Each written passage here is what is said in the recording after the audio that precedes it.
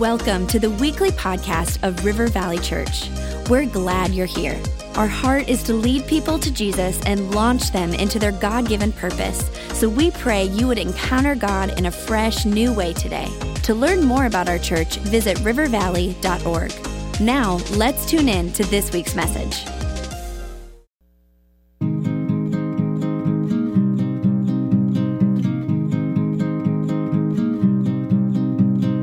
So listen to me carefully. You can pay all your bills. Say, God, I got to make sure I do the mortgage. Got to make sure I do the light bill. Got to make sure I do this. And here's what's left over for you. Here's what God says. I can't accept that. I can only accept first.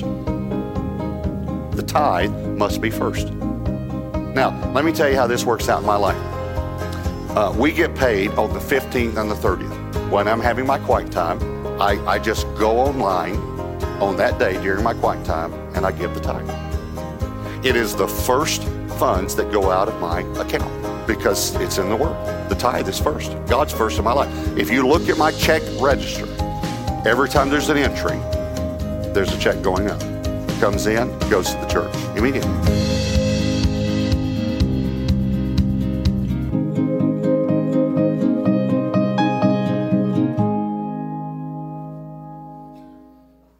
I have loved the animation that our tech team did, and just want to, let's clap for them. And I love the sermons that Pastor Robert Morris preached last year. Again, you can find them on the website if you want a refresher course.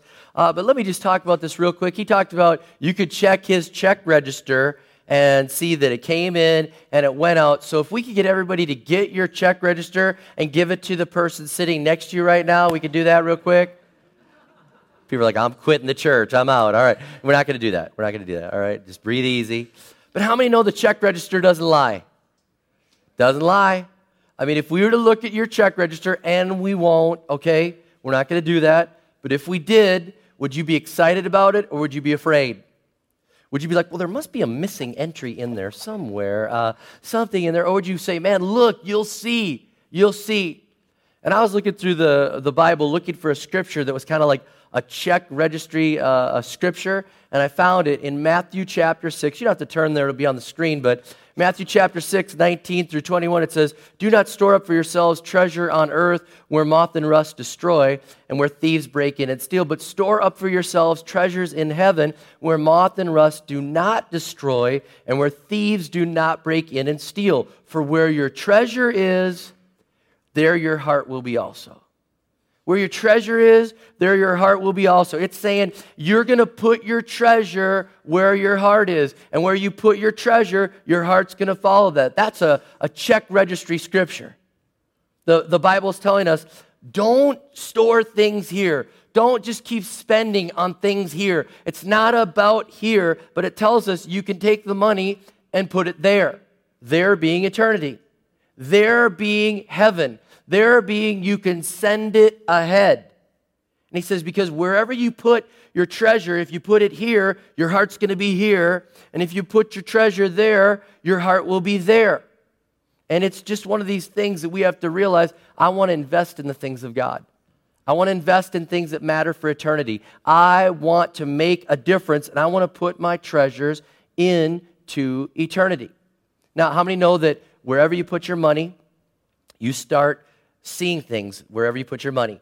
Okay, I'll illustrate that. If you were to leave here this week and you were to go and buy a smart car and try to drive it in the snow, that's a whole other story. Okay, but if you were to go buy a smart car, how many know that all of a sudden you'd be like, hey, there's another person with a smart car? You would start seeing smart cars everywhere because you now own a smart car. How many know that if you bought a Hummer, you would start seeing Hummers all around and you would want to form a life group to console each other with your gas mileage? You know, you would just...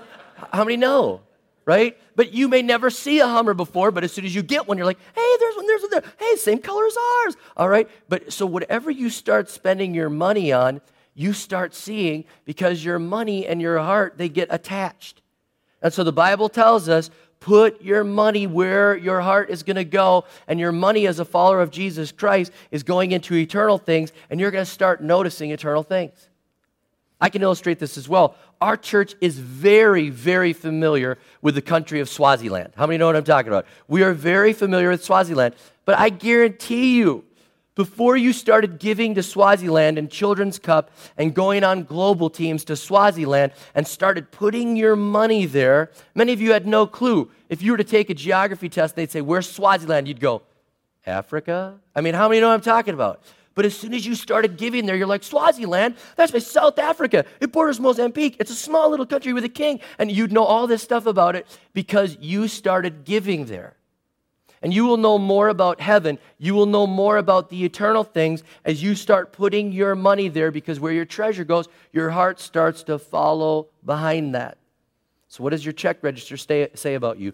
Where is your heart hanging out lately? Where's it hanging out? Now, I've enjoyed this series, and we're closing it out with The Church Just Wants Your Money. And I want to put some people at ease if you're visiting with us or watching online. I just want to tell you that we will love you whether you give everything you have to the church or you give nothing. We will love you. It didn't matter. We don't open the church and only say only givers can come. Only people that give a certain amount can come. The rest of you stay away. We love everyone. And so when it says the church just wants your money, I really think we need a question mark there, because that's the appropriate thing. Nothing could be further from the truth. We want to help you to grow spiritually, and I want to help you with a lot of things that you can learn to grow spiritually. Now, as I said, this is the last part of the series. I want to clear up a few things that I said and just kind of go ahead and talk about a few things. Last week, I said, your offering, your tithes, your kingdom builders, it has a voice. And if you remember, I had my little offering bucket here with different places that our offering is gone, and this is so cool. I thought about we could almost use the decorated bucket each week, but maybe not. But anyways, it's a cool thing to see where the money's all going. And I got these letters from people. These are just recent letters or cards. This is from Convoy of Hope. These are people that bring care to the hurting. This is from a ministry that we support that brings clothing and food. This is one that is all over Haiti right now. We support them. We give them large amounts of money, tens of thousands of dollars. And they said, just a note to say thank you for your generosity to Convoy of Hope. Because of your giving, thousands of people receive practical help and eternal hope. They're saying, we thank God for your giving in Haiti and all around the world. Whenever there's been a tsunami or an earthquake or a hurricane, we are giving, and our offering has a voice. This is one that said, your generosity is second only to your awesomicity. And I didn't know that was a word. But anyways, it said, it's a major blessing to know that you and River Valley Church have our back. We're so encouraged to begin this journey, this adventure, this calling by being sent from our church. We're overwhelmed with gratitude. Thank you for helping us financially to get out to Seattle. This is a couple in our church that's going to learn how to run an inner city ministry, and we bless them, helping them to pay moving expenses to move there, because our offering has a voice, and it's going to be training in Seattle to go to another inner city place to help people that are less fortunate. Here's one that we got from a missionary, and he said, thank you so much for your donation. Timing is everything, and your timing was perfect. God bless you. This is one that I said we need to send something, and we don't normally send to this one. I just felt like God said for us to do that. This is one from a church we're starting in Boston, okay? And it says, thank you so much for your generosity that you showed to us. We were blown away by the resources you sent. What a blessing. God has proven himself faithful time and time again since we've stepped out in faith. He's done it again, and this time through you. I thank God for that. Things like this come into me all the time, and maybe I need to read them more often in the services, because I get these every day. They come in, and emails that come in all the time. Thank you, thank you, thank you for your generosity. Your offering has a voice, and it goes all the way around the world. Now, another thing I want to clarify, again, I will say it. We believe the tithe is for today. I still keep getting people each week, are you sure? Are you sure? I believe the tithe predates the law, as I've explained in earlier services. I believe it's in the law, and I believe that grace giving says start with the tithe and go beyond that. I believe it's for today. It shows that we trust that God is our source, that we're on mission with God, and that we believe in him. Now, the Old Testament followers of Jesus Christ, or of God, the Israelites, The Old Testament followers of God had to give 10%. And I want to tell you something that just hit me so strong this week. It hit me so strong that the Old Testament followers of God had to give a tithe of 10%. And on top of that, they gave more, and it averaged about 23% of what they made, they gave to the Lord. Now, I want you to understand that this is what was driven home to me this week, is they worked in fields with no power tools, with their hands, with donkeys and oxen. They had vineyards that they tended with their hands. They took care of their crops pre-pesticide. Okay? Weeds, we're talking lots of work. And as they do that, as they bring in the harvest, God says, give me 10% and give me the best 10%. I'll take care of you. And then he asks for more in other years. Think about how easy it is for us to make money today. Many of us work in air-conditioned offices, sitting at a computer, making wonderful salaries. With a click of a button, we can do a $10,000 trade. With a click of a button, we can seal a $100,000 deal. With a click of a button, we can sell $1 million. Boom. And all of a sudden, click. Nobody was clicking in the Old Testament. And yet we think, well, Lord, it's so much harder to tithe today. I mean, after all, we have malls, and they want our money, and we have commercials and all that. It was way harder for them to give than it is for us. Way harder. And we should be more obedient than what the Old Testament was. The poorest Israelites were giving this. We should go way beyond 10%, and yet the average follower of Jesus Christ only gives 2 to 3%. That's wrong. I believe the tithe is like training wheels for us, and we start there, and when we get stable, we take the training wheels off, and we go over and above, and keep going, and keep going, and keep going. We start there, and we should exceed way beyond what the Old Testament believers gave. I said gross or net, and I said I love gross. I think I want gross help, not net help. I'm going to give God the biggest bite off of everything. And I got an email this week. I thought it was funny. This person said, I'm so thrilled. It's the first time ever I've tithed on state and federal. Yeah!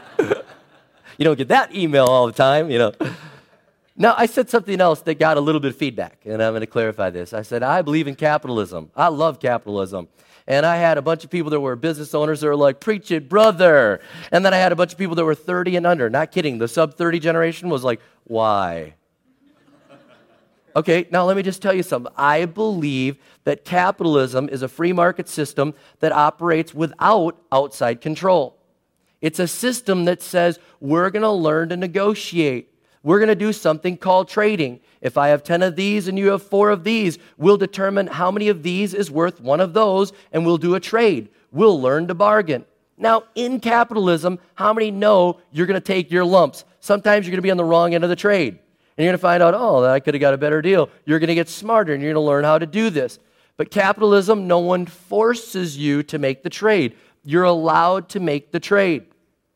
Socialism, on the other hand, takes the money from people and says, you know what, we're going to take it from you and you only get this much left, and we're going to decide what you get to eat. We're going to decide where you live. We're going to decide, and we're going to try to level the field, and it's not going to be trading for people. And socialism starts to numb people. It starts to numb people down. And it takes away achievement. Capitalism says, you scratch my back, I scratch yours. Socialism says, you scratch my back, and if you don't, I'll break yours. Okay, so it's just a little different, okay? And what happens in capitalism, here's why I like it. In capitalism, well, first of all, the only reason socialism exists is because capitalism exists. I'm just going to be honest with you. You may not hear that in your school. You may not hear. The only reason it exists because there's communism, and there's capitalism, and there's socialism in the middle. And the only reason they could exist is because capitalists have a big old army to combat the communist big old army. And if Sweden and Denmark and Norway are out there and they're saying, well, we're all socialists, we help, we give all this money to the poor. As soon as Ahmadinejad or somebody else crazy wants to bomb them, what do? They go, America, come save us, please. We have no army, okay? Right? And so because we have one, we can save them. I'm just being honest with you, okay? Okay, I'm just being honest. Now, here's the other thing. Now, let's go to spiritual thing. That was like a political thing, all right? Here's a spiritual thing, okay? Spiritual thing. Here's the deal. Compassion is a virtue, okay? Generosity is a virtue, okay? In a socialist society, they take all this money, they give you a little bit, and when you walk by need, you go, well, the government ought to help them. And the Holy Spirit says, why don't you give them something? Well, I hardly have anything left. The government should take care of them. And everybody goes to the government, will you take care of me? But in capitalism, when it's run right, the Holy Spirit tugs at your heart, and you have a lot. And the Holy Spirit says, you have 3 of those. Do you really need 3? Why don't you give 1 to the poor? And then you're in a crisis of faith moment. Are you going to obey the Holy Spirit or not? Okay? And when you obey the Holy Spirit, how many know the Holy Spirit, you feel that joy. And you have that. Now, you could still be selfish. You could be selfish in communism. You could be selfish in socialism. You could be selfish in capitalism. But those other ones, they take almost everything you've got, take most of what you got, and tell you you're okay. And capitalism says you've got a lot, you better take care of others. And that's why I like it, because it causes that virtue to go up. And I had one person say, wasn't the early church communist? No, they weren't. Acts 4 and 5, you can read it. They voluntarily brought what was theirs and gave it at the church and said, let's just help people. I've got so much. Why don't I help other people? I'll willingly bring my money to the church and let them help people. Matter of fact, in Acts chapter 5, when Ananias and Sapphira lie to the church, they say, here's all the money from our land. Here it is. We're giving all of it. And they both died for lying to the church, and that's a whole other story. But Peter says, hey, guys, you didn't have to lie. It was all yours. It was yours. You could have given half, 3/4, all. It was your choice. It's your land. That's not communism or socialism. That's free market. That's saying, you know what? I willingly give, and I willingly choose how much I want to give. I believe God wants us to have virtues lining up. And we ought to look at people and say, come on, you ought to give more. Come on, let's all give more. And if I could say one last thing, I just can't stand leaders that want to be generous with everyone else's money, but they don't want to be generous with their money. So if you're following a leader that's not generous with their money, you might be following the wrong kind of leader. I want to see somebody that says, I'm going to be generous with everything I have, and I'm going to be an example of generosity in this society, and I'm not going to be a hoarder and a keeper and say, well, they ought to take care of it. I've been blessed. I ought to take care of it. So that's my little thing on capitalism, all right? Okay, a couple more things. I just was teasing about that. All right. There's poor in every system. There is, and capitalism is not perfect. It's not, but it's the best system I've found for bringing people out of poverty. So let's talk about poverty. It's interesting that in a capitalistic society, even our poor people battle obesity. Think about that. We are so rich that even our poor people battle with obesity. And think about this. The poorest 5% in our country are richer than 2/3 of the world. That means the poorest person in America is richer than 4 billion people on this planet. 4 billion. But we still have an obligation to the poor, whether they're our next door neighbor or across the sea. And we have an obligation, and there are great principles in the Word of God. Leviticus 19, verses 9 and 10 says this. God speaking, he says, when you reap the harvest of your land, do not reap to the very edges of your field or gather the gleanings of your harvest. Do not go over your vineyard a second time or pick the grapes that have fallen. Leave them for the poor and the alien. I am the Lord your God. He's telling us, don't try to squeeze every ounce of profit out of your business. There's a part for the poor. There's a part for benevolence. There's a part for those less fortunate, and you should leave some for them. Be generous towards them. Give towards them. Proverbs 28:27 on the same principle says, he who gives to the poor will lack nothing, but he who closes his eyes to them receives many curses. And it's interesting in Acts chapter 10, verse 4, it's interesting that God says, the angel of the Lord says, he says, I've heard your prayers. God has heard your prayers, Cornelius. He's heard them, and he's seen your benevolence towards the poor. And because of your prayers and your benevolence to the poor, God is bringing your answer. What if your breakthrough is just waiting behind benevolent giving? What if your breakthrough is just waiting behind benevolent giving, and that will get you your breakthrough? There's a principle to remember the poor. Now, some practical things as we move forward in this series. The Bible is very clear that when you sow, you will reap. And I've intentionally kept this towards the last part of this series because I didn't want it to be the start of it, like give and get. Okay, give and get. I believe our heart is worship, giving, and if God said, I'll never give you anything ever, but you have to give this to me, we should still do it. Okay? So I started with that in the front. It's kind of like the rich guy that's trying to figure out, does she love me for my money or does she love me for me? You know what I mean? And so I want you to love God for who he is. But let me tell you something. The principle of sowing and reaping is all throughout the Word of God. It starts way back in Genesis with sowing and reaping. In Galatians chapter 6, 7, and 8, it says, do not be deceived. God cannot be mocked. A man reaps what he sows. The one who sows to please his sinful nature, from that nature will reap destruction. The one who sows to please the Spirit, from the Spirit will reap eternal life. Matthew 13, Jesus gives a parable about a guy planting a seed and planting a crop. And he says it brings forth 30-fold, 60-fold, 100-fold return. 2 Corinthians 9:6 talks about if you sow sparingly, you'll reap sparingly. If you sow generously, you'll reap generously. So it's in there, okay? And it's very important. It's very important. If we didn't sow and reap more, no one would sow. Can you imagine a farmer? Like, can you imagine this? He goes and plants a kernel of corn, and his friend comes up and goes, what'd you do? I planted a kernel of corn. What are you hoping comes out of there? One kernel. Why didn't you just eat it? Because we're planting it. I don't know. I mean, how dumb is that, right? But imagine this. He plants the kernel of corn, and his friend comes up, what'd you do? I planted one kernel. Why'd you do that? Because one turns into hundreds. It's an amazing thing. Sowing and reaping. It's an amazing principle. And his friend goes, I want to be a farmer too. I want to do this. Because sowing and reaping, you put a little in and more comes out. It's a principle. You cannot throw this one out. It's in the Bible, it's there, but it should not be your motivation. But it is there. It is there. And when you reap, God says, why don't you put that into eternal rewards rather than here? So there's some great principles there about sowing and reaping. If I could say this, how many know it takes a lot longer to reap than you think it does? Okay, I'll illustrate this. How many know, like, you're going to do a new workout program, you go to the gym, you lift one day, you go step on the scale, you didn't lose any weight, you're like, I quit. How many know what I'm talking about? Like, I quit, it's over, I didn't lose anything, right? How many know that even after like a week, I've noticed this, whenever I really get serious about my weight training, I gain weight. It's like my muscles are crying for food, and I need more water in me, and I start going up, and I'm like, that is the wrong way, Lord. It's the wrong way. How many know that when you give, sometimes you'll give, and all of a sudden something breaks, and you're like, well, look at that, Lord. I gave, and then it broke.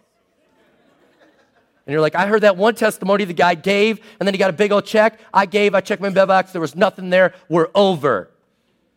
No. Sowing and reaping takes time. Takes time. And if you are accepting this challenge to start to tithe and to follow God in the area of obedience of finances, I challenge you to do it for 90 days and see if God's not faithful. Because he will be faithful. I guarantee you, in sowing and reaping, you will start to see the return. And even when I'm working out and doing this, I may not lose the weight, but how many know I feel better? My inside is getting in line with what is going to manifest on the outside. It's getting in line. And your spirit is going to get in line. And spiritually, financially, it's going to get in line with what will manifest on the outside. I believe that. Sowing and reaping, it's there. Now, a couple practical things for you. Parents, you need to talk to your children about money. It's your job. It's your job to talk to them about money.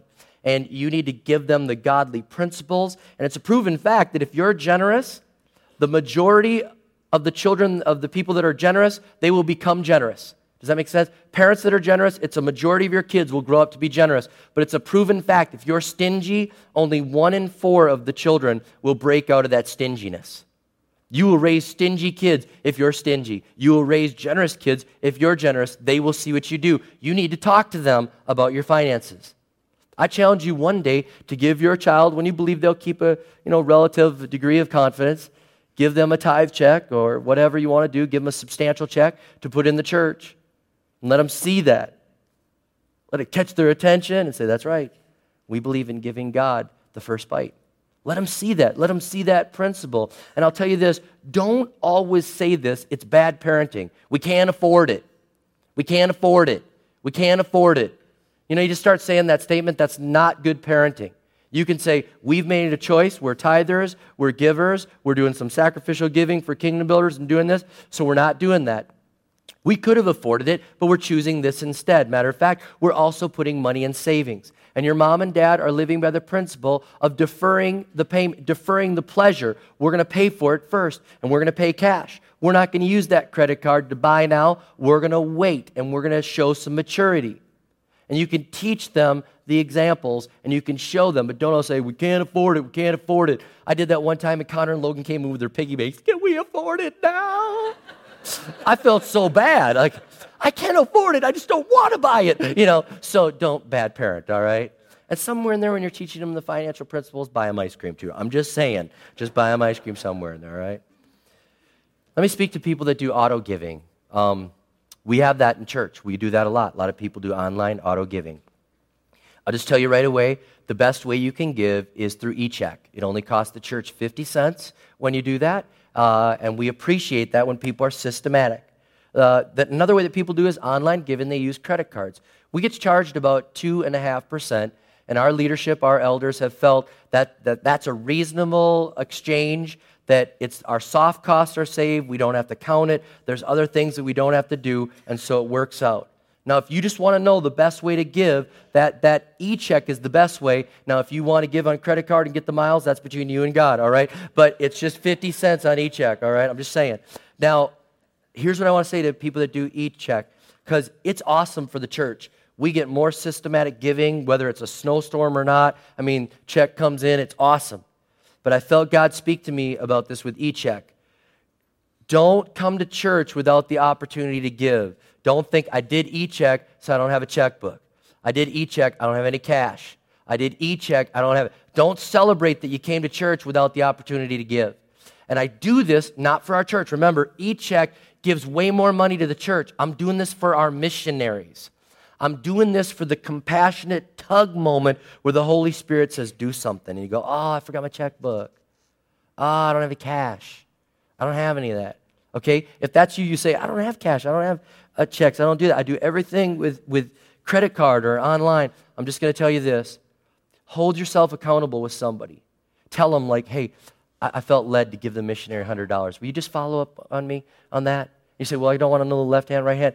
Get over that, all right? You're just holding accountability. You're not bragging, okay? You're not bragging. The whole principle of that is don't brag when you're giving, okay? Be accountable. Don't let the Holy Spirit moment where you say, I want to give to that missionary, be lost after you go out to eat after church.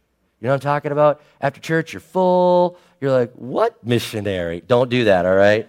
So just a challenge for you on e-check. All right, last thing, a little bit of help for you.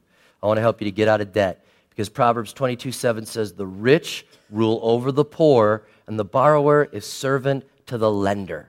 Okay? You will become servant or slave, one translation says, to the lender. They didn't have collateral like we do now, and so they actually put their life up against the loan. Okay? But what the principle of this here is you lose freedom when you get in debt. And you lose freedom when you get in debt. And you lose freedom when you get in debt. And God wants you to be free. God wants you to have freedom, and you need to get out of debt. And the reason that people get into debt usually is because they're ignorant. They just don't know. Nobody's talking about money. And if that's you, please join Financial Peace University. But there's others that your problem, you get into debt, is because you have a disease called stuffitis. Yeah. You just see stuff and you want it and you got to buy it. Doesn't matter if it's a credit card or not, you got to get it. And there's a scripture for stuffitis. I found it. Luke 12:15. Then he said to them, watch out, be on your guard against all kinds of greed. A man's life does not consist in the abundance of his possessions. Man, it's not about what you get and what you have. It's about what you give away. Don't get trapped in stuffitis. But let me give you a couple principles quickly. Quit borrowing. Quit borrowing. Stop borrowing money. because that says you need more than God has given you. It means that God doesn't know your needs. It means nothing will change in the future, and things will change in the future. Stop borrowing money. Get out of debt, and with that, pray and honor God with the tithe. Practical steps.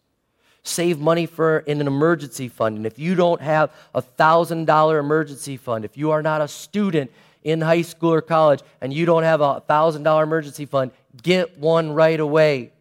Get a part-time job, sell stuff, do whatever you can. Get a $1,000 emergency fund because things will break. And when they break in your recovery and trying to get out of debt, you can take it from here instead of putting it on the credit card. So you need to do that right away. As you do this, then start paying off your debts. And we love this principle here at church called the snowball method. If you have 5 debts, and this is your smallest one, take everything you can of your extra money, pay minimum payments on these, and put all the extra on the smallest one. Doesn't matter about the interest rates. I know people say, well, this one's higher. Just do it this way. Trust me. You pay off all that debt, then you roll that money to the next one. Pay all that money onto this one. As soon as you're done with that, don't buy more stuff. Take that money, roll it on to the next one. You see what I'm saying? Now the minimum payment's $100, but you roll $200 in, you're paying $300 a month. You get done with that one, you take that $300, put it onto this $200 minimum payment. Now you're doing $500 a month. Trust me, that's how these people pay off $20,000, $30,000, $40,000 of debt, because they do this and they roll this all the way through with their car payments. Then they get to their house, and at that point they say, all right, we're going to work on the house, but we're going to right now set aside 3 to 6 months of reserve, enough for a rainy day, but not a rainy century. And then as the Holy Spirit speaks to them, I see people giving and giving and giving and giving, and I love this. That's where the Holy Spirit has us now. He speaks to us, we give, we give, we give, and you do this. I keep thinking, I've got a plan and a strategy as we attack our house payment, and we do this, and we owe no interest on anything. I don't pay interest on anything except my house. That's it. And I thank God for the low interest rates. I mean, my first house was at like 9.5%. How many are thanking the Lord for the rate that it is now, okay? So I've got that interest rate, but I've got everything else, no interest. I don't pay interest on anything. And so I'm in this position now where I could think and dream of the day, what's it going to be like when I pay off the house? Think of how much I can give then. Think of what we can do. Think of the things that, no house payment. So it's an amazing thing. And as you do this, you can just give and give and give. Closing thought. I believe this as you study the Bible. In the Old Testament, God wanted to establish a kingdom. So he prospers his people, and they build cities, and they build walls, and they have military, and they build the temple, and he's establishing a country. He's establishing a kingdom. I believe in the New Testament, when God prospers us, he wants us to expand a kingdom. Big difference. Establish, buy stuff. Establish, get things in place. Expand, give, missionaries, more ministry, more churches, more people finding Jesus. And I believe Romans 10, 13 and 15 says this: everyone who calls on the name of the Lord will be saved. How then can they call on the one they've not believed in? And how can they believe in the one on whom they've not yet heard? And how can they hear without someone preaching to them? And how can they preach unless they are sent? And I believe that God calls some to sell everything and be the ones that go. And I believe the rest of us that are here say we will be ascenders. God has blessed us so we can send you and pay and give and invest in eternity. And we can say, God, we send them, we invest in them, we expand your kingdom. So Lord, I pray right now that you would help us to realize this. We are here to expand your kingdom. And I pray right now we'd realize it's not what we'll do with the money someday, but it's with the money that is in our hands today. What will we do with it today? Help us to be faithful stewards. Help us to live by good biblical principles in a country that allows us to prosper. Help us to prosper, to be creators and inventors so that we can use that money for the kingdom of God. Help us to expand the kingdom of God. In Jesus' name I pray. Amen and amen.